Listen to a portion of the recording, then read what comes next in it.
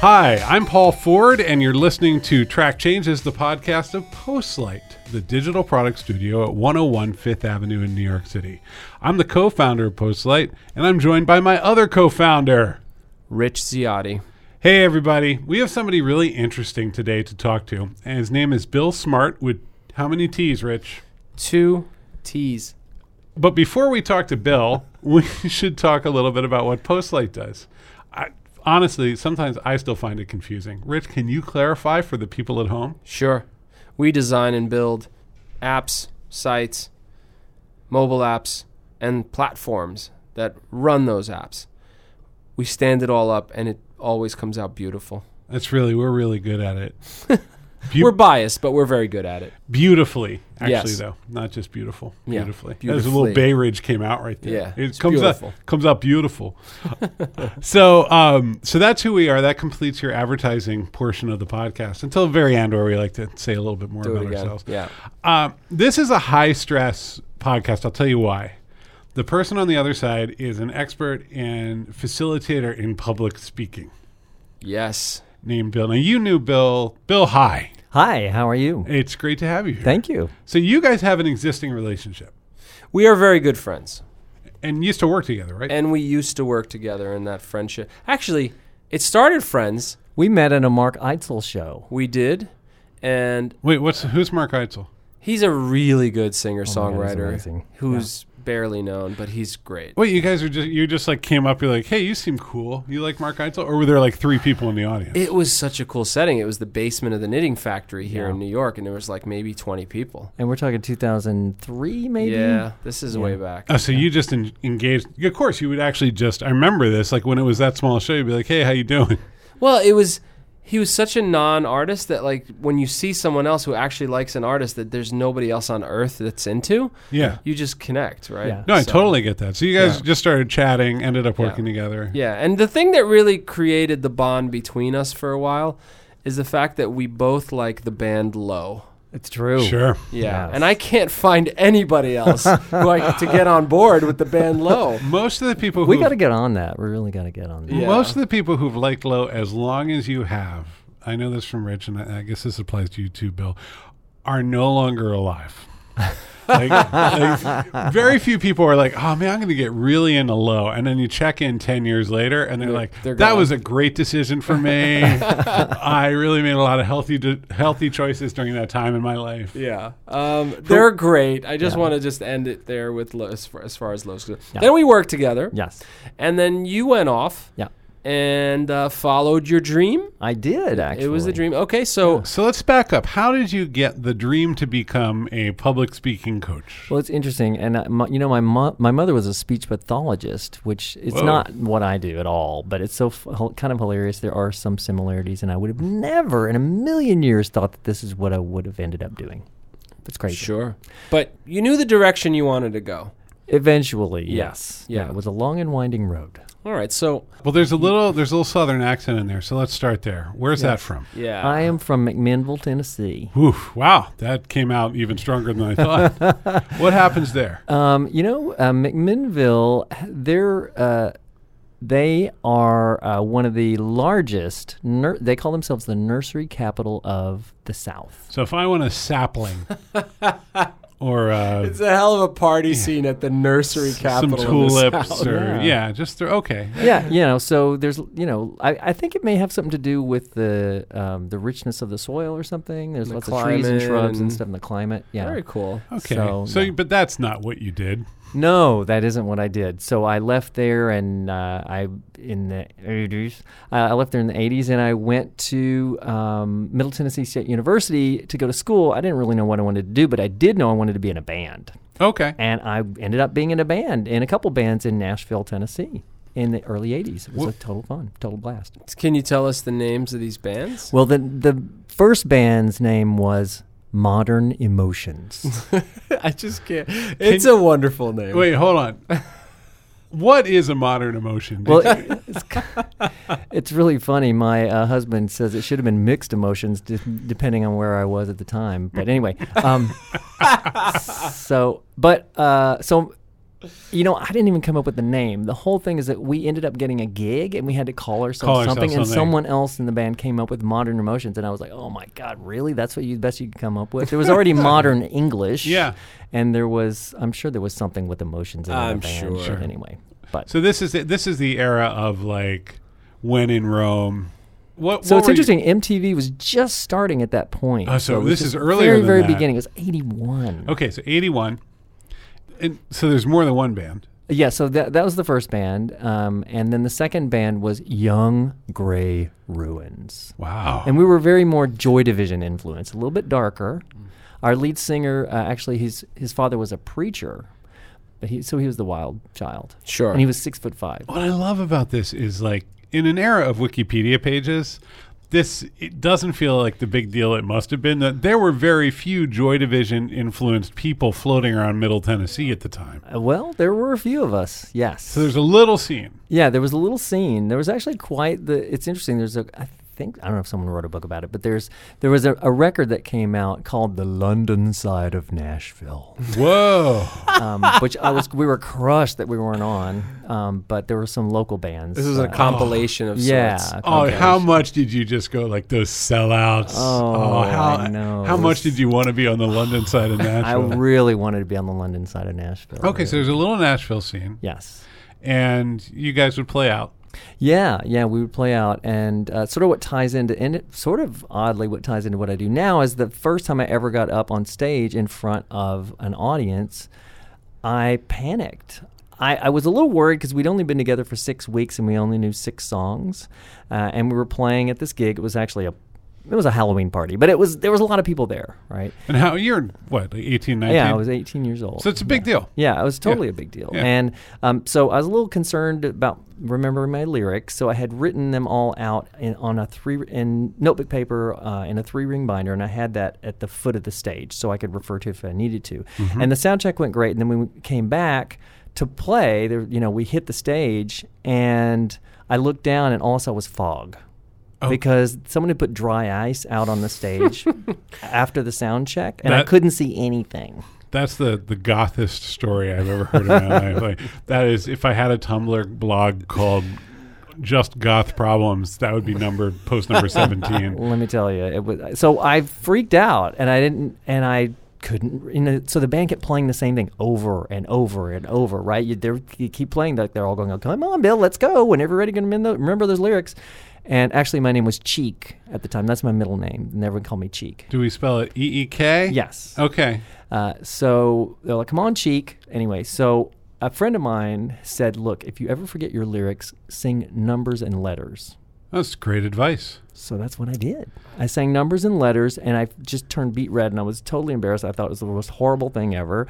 I ran off stage, ran out of my car, and burst into tears. I was completely freaked out and humiliated. This was not your rock and roll fantasy. No, it was not. Like this was not how fantasy. I pictured it, right? Okay. But, 10 minutes later, there's a tap on the window, right? And I roll it down, and one of the other band members said, where you been? We're looking for all over for you. You ready for the second set? Yeah, party's still going on, Bill. I was like, second set? I'm not going back out there. That's an incredibly supportive band member. He probably knew the state you were in, and he's like, let's keep going. He also didn't have a vocalist.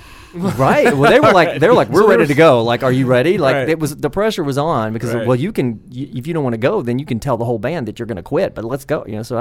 So basically I went back out there, but this time I held my lyrics in my hand.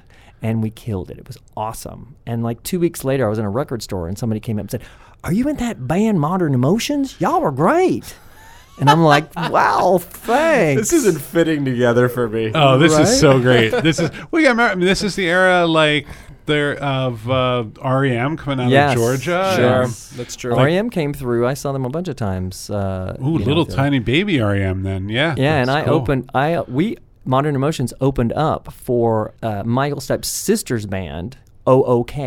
Wow. That's close, man. I know, it's very close. We're proximity. Well, we opened up for the Gun Club once. Whoa. If that means anything. It does. We're in deep now. Anyway, but the reason I tell that story is that I really did have that panic moment in front of audiences, which is what most of the people that I work with have that same, that just gut-wrenching experience where you're in front of people and you panic, and it's just a terrible experience. You never, ever want to repeat it again. And a lot of people just refer back to that, and they think that's what it's like when you get in front of people. So I work with people to help them understand that it does not have to be like that, and they have them techniques and ways, strategies they can use so that they can get past that and be present when they're in front of a group. So you go in, a company calls you, an individual calls you, but let's say a company calls you. Yep. And they say, Bill, we have, who needs help in your world normally? It's a variety of people. So, I'll have a company call me and they say, look, we have people that are going out and speaking at conferences, but they're really not prepared, and we want to prepare them. So I go in and I work with individuals and groups. So I'll have a group of like 8, and I'll work with them to give them some basic tips and strategies, right? Here are some things, like the 3 things I tell everybody that will make you a better speaker right now. You'll be better than most people. First is speak up. Okay.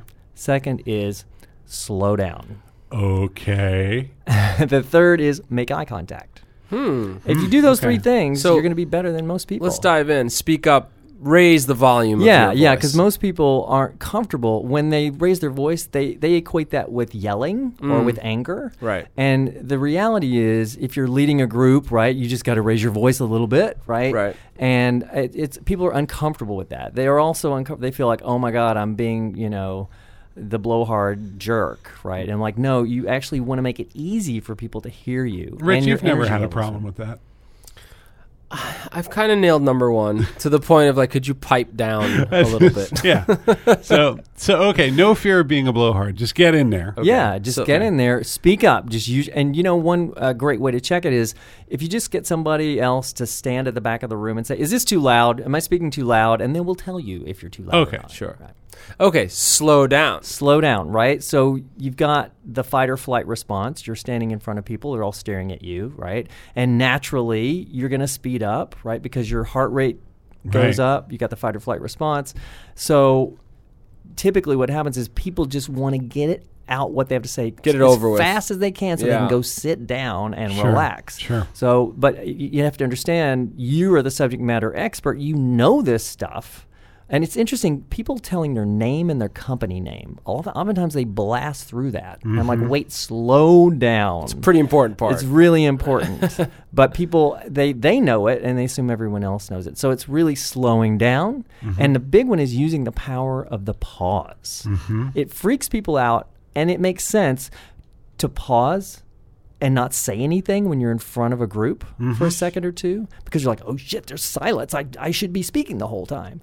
But the reality is people need time to digest what you've said. And they need a break every once in a while from your voice. It also creates a little bit of anticipation. Yes, it does. I like to do it. One of the things, I do a fair amount of public speaking, and I've noticed that I'm much happier if I give myself about 10 seconds in front of the talk. Yeah. Don't say a thing. Just like let my name be up there. Just kind of putter around just for a few seconds. Turn my head a little bit, and just let the audience get used to me. And then when I launch in, I'm at a regular tempo. Yeah. But it's if you get up there and you're just like, hi, it's just you're off to the races. Yeah, right. That's not what they want. They want you to kind of just sort of be there with them. Yeah, and a lot of that has to do with breathing too. So I've studied acting for years. I was an actor for a while, and part of that was what happens with your breath, right? So, when you're in front of people, you start to breathe in a shallow way and you hold your breath.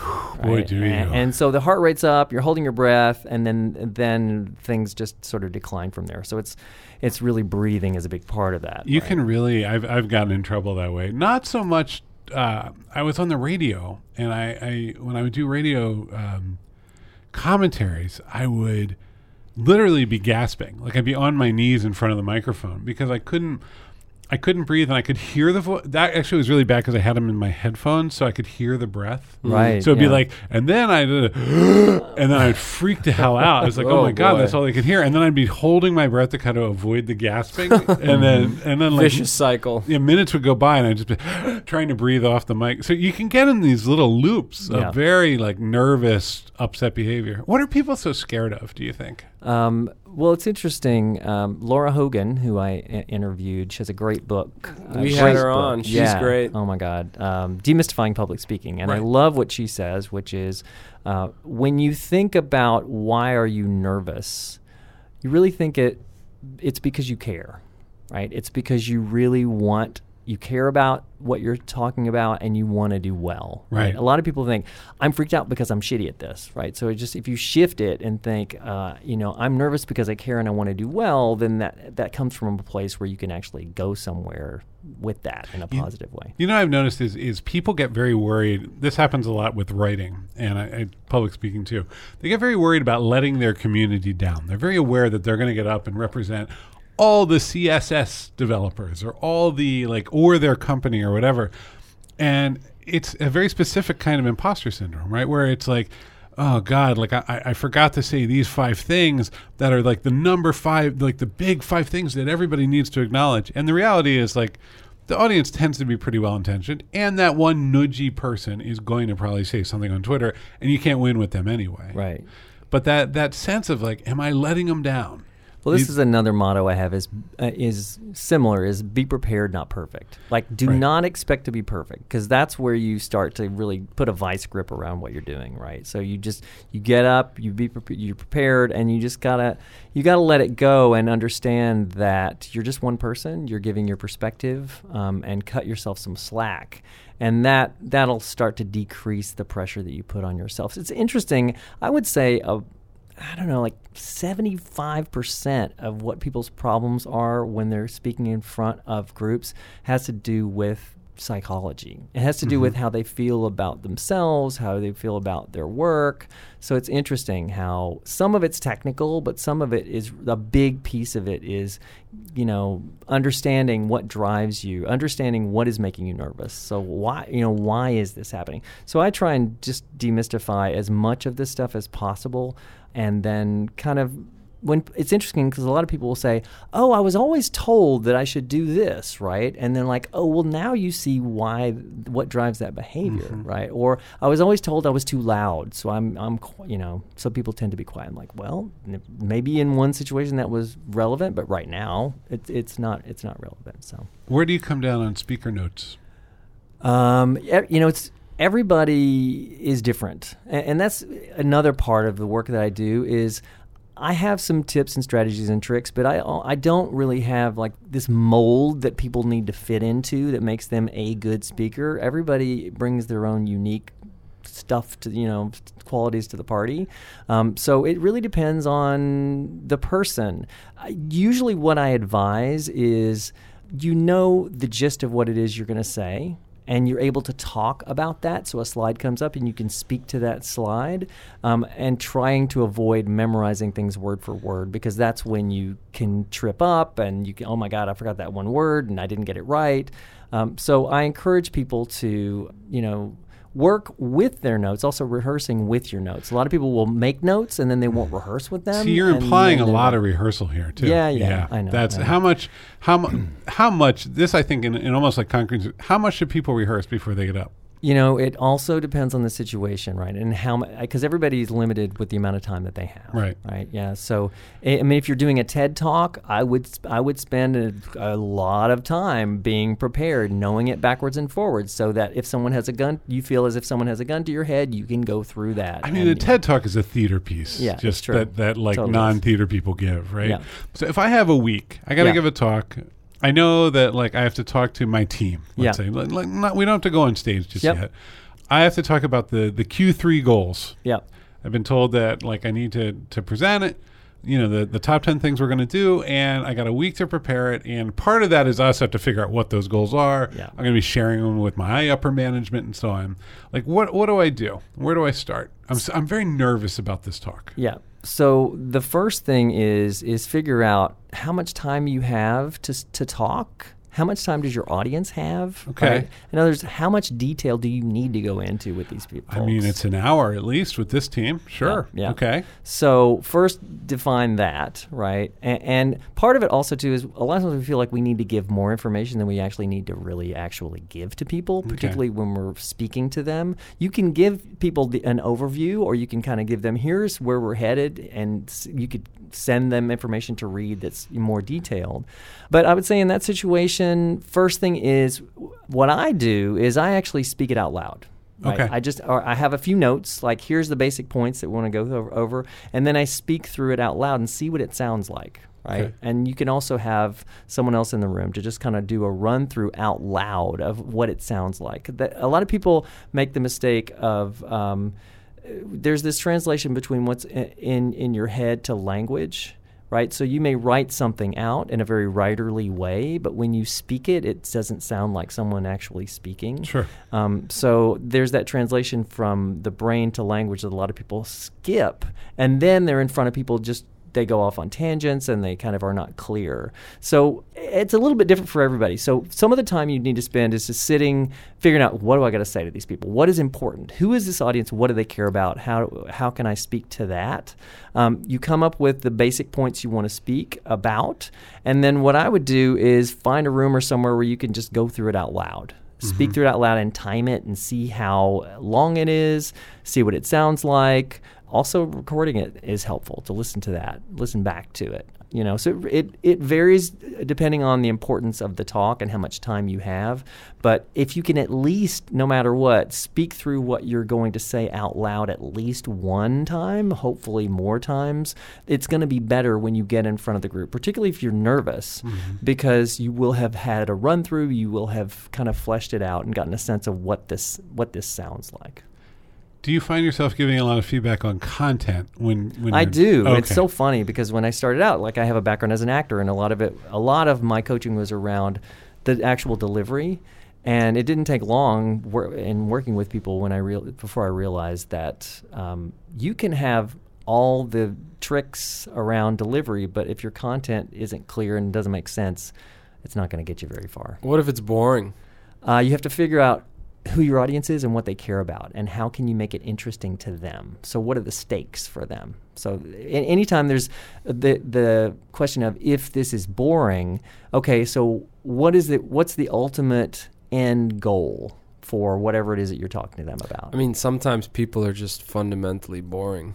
It's not fair to ask Bill to fix that. No, it is. No, it's an interesting question because I think you've done workshops where you see the personality there that's in front of you, and it's clearly a long road, right? I mean, sometimes it can advice? be. But what's interesting is that it's not so much that they're boring. It's just a lot of times that they have very low energy.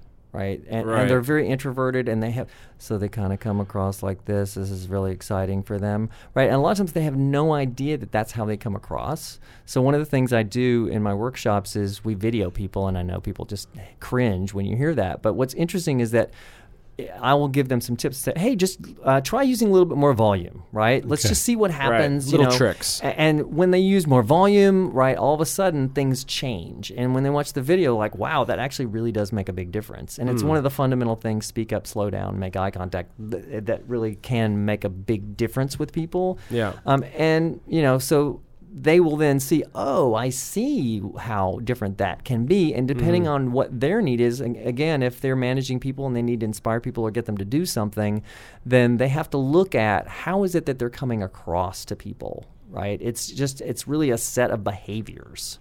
So sometimes that if someone comes across as either bored or boring, it also comes across like they're disinterested. Right? Sure. So I work with people that'll be working with clients, right? How can you be more engaged when you're with a client? They look like they don't care. Right. So, a lot of So this stuff feeds into that as well. So you, at some level, you start to see the symptoms of other larger issues that people are going to face in their careers. Like, because communication skills, especially in management, are just utterly core. Like, you can never get good enough. And it's all about really being present in the room with somebody. Right, and so you're tracking. It's not just about what you're saying, but it's also how is the other person receiving what you're saying. So it's really understanding, and a lot of times when we're in work environments, we're just trying to solve a problem. So someone comes to us and we're like, here's the answer to that problem. Well, a lot of times, it's important to think about how can you listen to build a relationship with somebody, right? Mm-hmm. And they're different. It's not always coming up immediately with solving a problem. It's actually being present with them, listening to them. So it's interesting because public speaking, it ties into the larger picture of communication, right? So that's what I'm finding with this work. It's not just when you're behind a podium in front of people. It's really applicable anytime you're talking to anybody. And just being aware, how do you come across, right? If you come across as very low energy and really disinterested, it's going to be really tough for you as a manager because people are going to be thinking that they're going to be reading into that and thinking that you aren't happy with their behavior or you aren't happy with their performance. You talk about eye contact. Yeah. I'm guessing you don't like reading. Some people, they bring up the script. Right, yeah. And they're good at like doing the quick eye contact and back to the paper thing. Yeah. But for me, I go up with bullets almost intentionally forcing myself to be a little conversational. I mean, where and that's hard for some people. I've is seen very people hard for try to do it. And this is kind of where the practice part comes in, and it's weird because a lot of people think, you wouldn't think you would need to rehearse to become impromptu, but that's where that translating what's in your brain to language thing. Because a lot of times you're like, oh, I have some notes here, but until you actually stand up and try and speak based on those notes, you're gonna have a challenging time. Okay. But so back to if people use notes. So again, there's no right or wrong, yes or no way to do this stuff, right? If someone can be very compelling if they are reading their speech, right? But there are some techniques that they can use to be more compelling if they need. Right. Sometimes the doing content carries itself. It's just so good that even if they read, people are captivated. And there's some tricks you can use, like, when you're reading, which is the slowing down and taking pauses is part of this. But a lot of people, what they do, this is a technique that's in Presentation Secrets of Steve Jobs by Carmine Gallo. And so there's a technique where, I think it's in that book. Anyway, it's a technique where you look at the first part of the sentence. You don't say anything. You look at it, kind of memorize that first part. You look at the audience, you speak that first part, and then you look down for the middle of the sentence, right? And then you get the end of the sentence, and then deliver the end of the sentence with the audience. So it's like your eyes are up on them at the beginning of the sentence, and then you end on them. So it's like a lot of people do the different. What most people do is they look up at the audience and they look down and read the whole thing, and then they kind of come back up. So sure. So that's a technique that takes a little practice. But have you ever had to slow anyone down? All Calm the time. Down? All the time. No, I don't mean speed. I mean like they're overthrowing the whole thing. They're just kind of loud and in your face. Oh yeah, that's chill. Yeah, that's the do less. You don't need to work so hard. And a lot of people, feel like they need to work really hard. Right. But it's interesting. I feel like I have more of the case of people with really low energy. That's low energy and being uncomfortable using volume and vocal variety and hitting different pitches, right? So another thing is that we all have the ability to hit 3 full octaves of notes.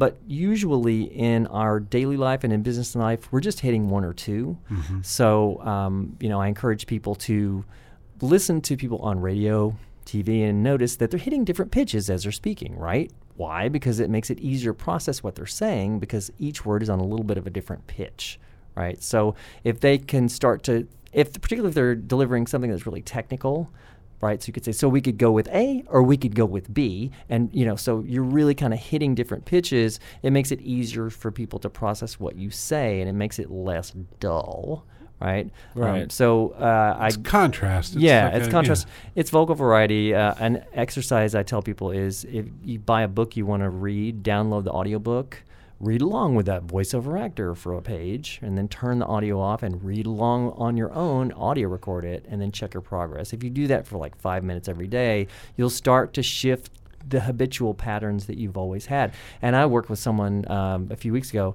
and he was telling this amazing, compelling story. but he told the whole story Sure. like this. And it was extreme, right? So it's Well, it can feel very false and a little campy when you're going up and down. so it's practice first. Yeah. It's practice first, and then what I tell people is like, you know what? Just choose one word in the sentence and hit a different pitch on that word. Oh, Like, interesting. It takes a little bit of practice to do it, but once you kind of get used to it, then the content will deliver where you hit different pitches. So we've been talking a lot about where people struggle. What makes for a really good talk? For me, what makes a really good talk is anytime someone is truly connected to their content, they're passionate about it, and you can see that, and that can register. And it's interesting because I work with most of the people I work with like what they do, right? So if you can tap into what is it about what they do that they love, and then they can speak about whatever content they're delivering through that, then the audience is psyched about it, right? Because they see that they're excited about it. Right, it's contagious. Yeah, right. And that's why I say, like I said at the beginning, I really want to help people to be as present as possible and to really empower people to find their voice and be as real as they can. Like, I want them to show up instead of the perfect version of themselves that we all try and put ourselves into some sort of box, like, oh, this would be the perfect version of me. When in actuality, if you just show up with the passion you have for your topic and you connecting with your audience and making eye contact, then that reverberates. It's not just the voice, it's really the presence of the person in the room. So I've rehearsed. You've come along and helped me get my content in a better place. I'm speaking with more tonality, and I'm doing more sort of. I'm being a little louder and a little more confident. I'm going up and down. But now I have to go on stage. I've got 20 minutes, and all of it just went out the window. I just started panicking. What do I do? Breathe. Okay. Number one thing. So what you do is you breathe nice, actually. in through your nose to a count of 3, hold for 1, and breathe out through your mouth for a count of 7. And you got to do the Mississippis here. 1 Mississippi, 2 Mississippi. That's and a then you long breathe. time It coming is. out of the mouth. It is. So Boy, that's breathing in good, for though. I'm feeling good. But what'll That's happen nice. is that actually, and so what'll happen is that will bring your heart rate down. So that's really what's happening is you're feeling that fight or flight response, and your heart rate is up. And it's also expect that you will be nervous. I tell you will.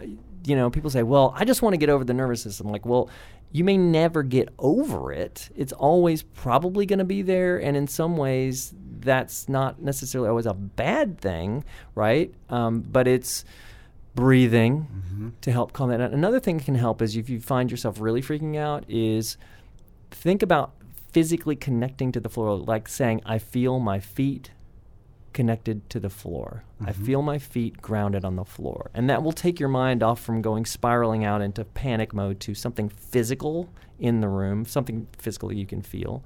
So the breathing can help, and focusing on the physical can also bring it back and make you more present. Right. Watch something funny. Find something to make you laugh. Light. Find some dumb video or something that would make you laugh. We'll have to share it yeah. when we post it. I have this video I like to watch, which is Tom Hanks in the movie Punchline, where he plays a stand-up comedian, and he just dies on stage for like 5 minutes, and it's the most grisly, horrible thing. Like, it's unbearable to watch. And I find before public speaking, it's just very therapeutic. Because you're like, well, you can't script that bad. Right. Exactly. One of the things I've noticed, too, is that as time goes on, the nerves are always there, but you start to get to the point where you manage them a day or two or a week or two ahead of the talk. You're like, you pre-panic. Right. And then by the time the talk shows up, you're like, okay, I already had my freak out. Right. Right. So I gave a talk not too long ago, and the panic came about 4 days early. And then by the time I was on stage, someone was like, are you nervous? I'm like, nah, it's just 20 minutes. I'll be all right. Yeah. But yeah. it's you never get away from it. Yeah. You can't escape that sense of like, I'm going to go in front of a group of people and tell them something. Right. And you just have to think, part of it is think back, if you can, think, why do I love what I do, and what is it that's going to be helpful for this audience? Like, what is it that I have to share with them that's awesome? And you like this, I'm so psyched about this thing. This is the thing. This is going to help you in this way. That's so right. a lot of times that can shift your perspective from yourself and how am I doing to I can't wait to tell you this thing. It's like I visualize it as like an arrow going out to the audience. Like, this is amazing. So here's the deal. And I'm going to tell you this because this is going to help you in some way. And that's my focus. My focus isn't on me. It's not about me. It's actually about you and how I can help you or make things better in some way. So count of 3 through the nose, hold 1, 7 out. Yes. All right. Mississippi's. I'm going to do 5 out. So I tried the 7. I almost fainted. Don't fix this, Yachty. All right, sorry. You can 3, adjust it for yourself. 317. Yeah, 317. We could Okay. do 315. Could work too. Bill, you've been incredibly generous. No, guys, thanks for having me. you This is could've- fun. I could you talk about could've- this stuff all day long. All right, so So let's say I wanted to hire you to do that. What would I do? Well, you would go to smarttalk.com. That's with 3 T's. SMARTTTALK.com. Yes. that took guts, that URL. That's a strong URL. Yeah. Very few have 3 T's in a sequence. Yeah. I tried to buy Smart Talk with 2 T's, and it's a long story. It's yeah. You know what I like about it, though? No hyphen. No No hyphen. hyphen. Yeah. No. Hyphen might have even been a logical choice in there, but no, you knew. That would have cheapened you. Don't put a hyphen in Yeah, the URL. don't put a That's hyphen really in. in the entirety of this company, the only piece of advice I think I can give you that truly is permanent and lasting is Yeah. never use a hyphen in the URL. It's a good thing. We've shared 6-page strategic documents about why you shouldn't put a hyphen. Really? Just don't do it. Okay, Yeah. that's good to That's know. Well, it's a bad hard stuff. thing to find and hit on the keyboard and that part of it. That's It it. just looks cheap. It does. It's also really rough on mobile. Oh, right. Yeah. Empathize with your mobile users. Yes. See? it's What's the in nu- it for them? Think about that audience always. All right, so I go to that website, Yes. and is there a form for me to fill out, or should I Yeah, email you? so or- there's description of what my offerings are, Okay. my workshops and my seminars, and I go into companies and, I can lead a workshop for small groups, and I also do lunch and learns for larger, like for hundreds of people. So, okay, so is this like, how long does an engagement go? So I have half-day workshops, I have full-day workshops, and I have, I have an hour lunch and learn. It could be 90 minutes, it could be 2 hours. So it's kind of flexible. Okay. Yeah. And do you travel a lot for the job? I have been traveling quite a bit. Okay. Yeah. So But you- a lot of my work is in New York, but I do travel. Okay. Thank you for coming on our podcast. Thanks, guys, for having me. It's a total pleasure. Rich, I think everyone who's listening should take a breath in through their nose, count to 3, hold that breath, and exhale to the count of 7. Ready? 1, 2, 3. Exhale. 1, 2, 3, 4, 5, 6, 7. You inhaled after 6. I saw you. I'm the coach. Dude, It's hard to do it and coach it at the It's same time. really hard. You You can't do it can't at the same count. time. The counting is throwing them off. All right. Anyway, there you go. So we're very grateful to Bill Smartt of Smart Talk, SMARTTTALK.com, coming in and giving us some helpful speech tips. Hopefully that will make for a better podcast in the future. Oh, without a doubt. Yeah, I'm going to go breathe for a while and just sort of get my head straight. This has been Track Changes, the podcast of Postlight, a digital product studio at 101 Fifth Avenue in New York City. Reach out. We love when people email us. hello@postlight.com. Hello@postlight.com, or give us a nice rating on iTunes. We're told it makes a difference, and we believe it. My name is Paul Ford. I am the co-founder of Postlight. I'm Rich Ziotti, the other co-founder of Postlight. Everybody have a good week. Bye. Bye.